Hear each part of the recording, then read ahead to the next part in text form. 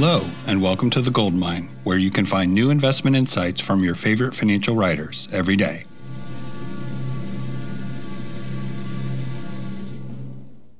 Hi, I'm Barry Ritholtz, and this is the S&P 500 CAPE ratio 2020 versus 2019. One of the things that market analysts love to do is compare recent market action with some other prior historical era, then make the declaration, the market today is just like blank. Recall a few years ago, we were seeing 1987 parallels everywhere. More recently, parallels to the 1929 market were popping up on Twitter and social media. These parallels can be based on an absolute price, a chart pattern, the number of consecutive up or down days, valuations, depending on whether they're based on PE or price to sales or price to book, it doesn't matter. A number of up or down 1 or 2% days in a given period.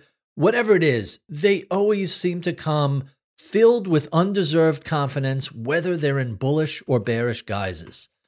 You probably have been seeing a lot of these over the past few years, even more lately. I notice a few commonalities to many of these. They tend to focus on a single variable. They oversimplify the complexities of markets or the economy, and usually they are fighting against the dominant market trend. More recently, I've been seeing a variation of this phenomena using Shiller's cyclically adjusted PE ratio. For a long time, I've been unconvinced that the CAPE ratio is a significant indicator for making buy or sell decisions. It more likely provides you with a range of future return expectations, but I still remain both unconvinced and curious about CAPE. So when I read this balanced, intelligent analysis from Jim Reed of Deutsche Bank, I took notice. It looks at both the recent record highs in the CAPE, the most since 1929, only exceeded by the 2000 dot-com peak, and why they may not mean what some claim this extreme mark suggests. And let me quote Jim's note. He wrote, quote, "One chart that I've used in various forms ever since I read Irrational Exuberance by Robert Shiller back in March 2000 is the S&P 500 CAPE ratio. This is the cyclically adjusted PE looking at 10 years of earnings and not the current quarter. The chart is a regular in my book, and with December 1st's close, this CAPE ratio has now climbed to its highest ever level outside of the 2000 bubble period. Indeed, with that, we have gone above the level seen on the eve of the 1929 stock market crash and the recent peak in January 2018. There are a total of 1,679 monthly observations going back to 1881, and the CAPE was higher than current for only 38 months between early 98 and early 2001. Outside of this, it's never been higher than where it is today. The CAPE ratio is not perfect for many reasons, and note only for 10 months have we not been above the long-term average of 17 since early 1991, and that was only during the Great Financial Crisis.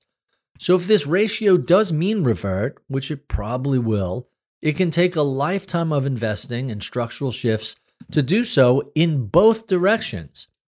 The most used justification for current structural higher CAPE than long-term averages is the 4-decade decline in yields to what are now close to all-time multi-century lows.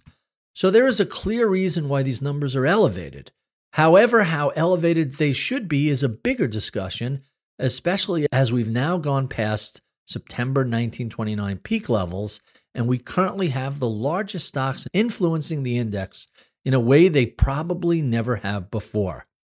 I personally think the path of those 10 mega-cap stocks, which have further benefited from the pandemic, could be the most interesting thing to watch in 2021." End quote. So I like Jim's framework of pointing out a metric, noting it's at an extreme, and calmly explaining why it's not a hair-on-fire moment, and why it should also engender a bigger discussion. Some of my own related thoughts and conclusions about this.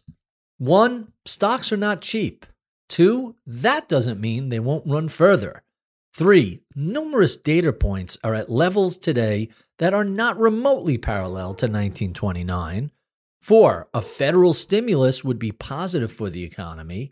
5, COVID vaccine distribution suggests that the economy will begin to normalize 2 or 3 quarters from now. Number 6, much of the stimulus of bullet points 4 and 5 could already be priced into markets. 7, rates are so low, there is not much in the way of alternatives. 8, the market crash was a great reset and should start off the next leg of the secular bull market that began in 2013.